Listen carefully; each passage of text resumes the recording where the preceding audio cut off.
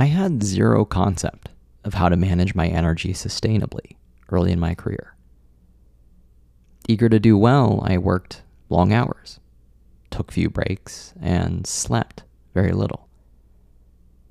Initially, I accomplished a lot, but perhaps as you may have predicted, I quickly burned out and was unable to accomplish much of anything. It turns out that sleep is important for you, or something. This experience was a perfect example of burning the candle at both ends. Throwing all you've got at a problem is fine in the short term, when you need it in a pinch.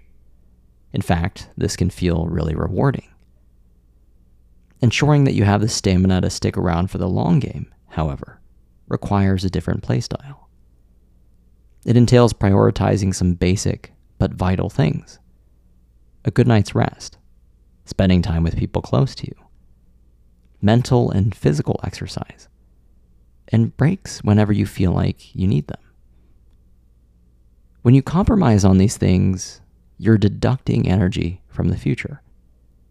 When you prioritize them, you're extending the life of the candle.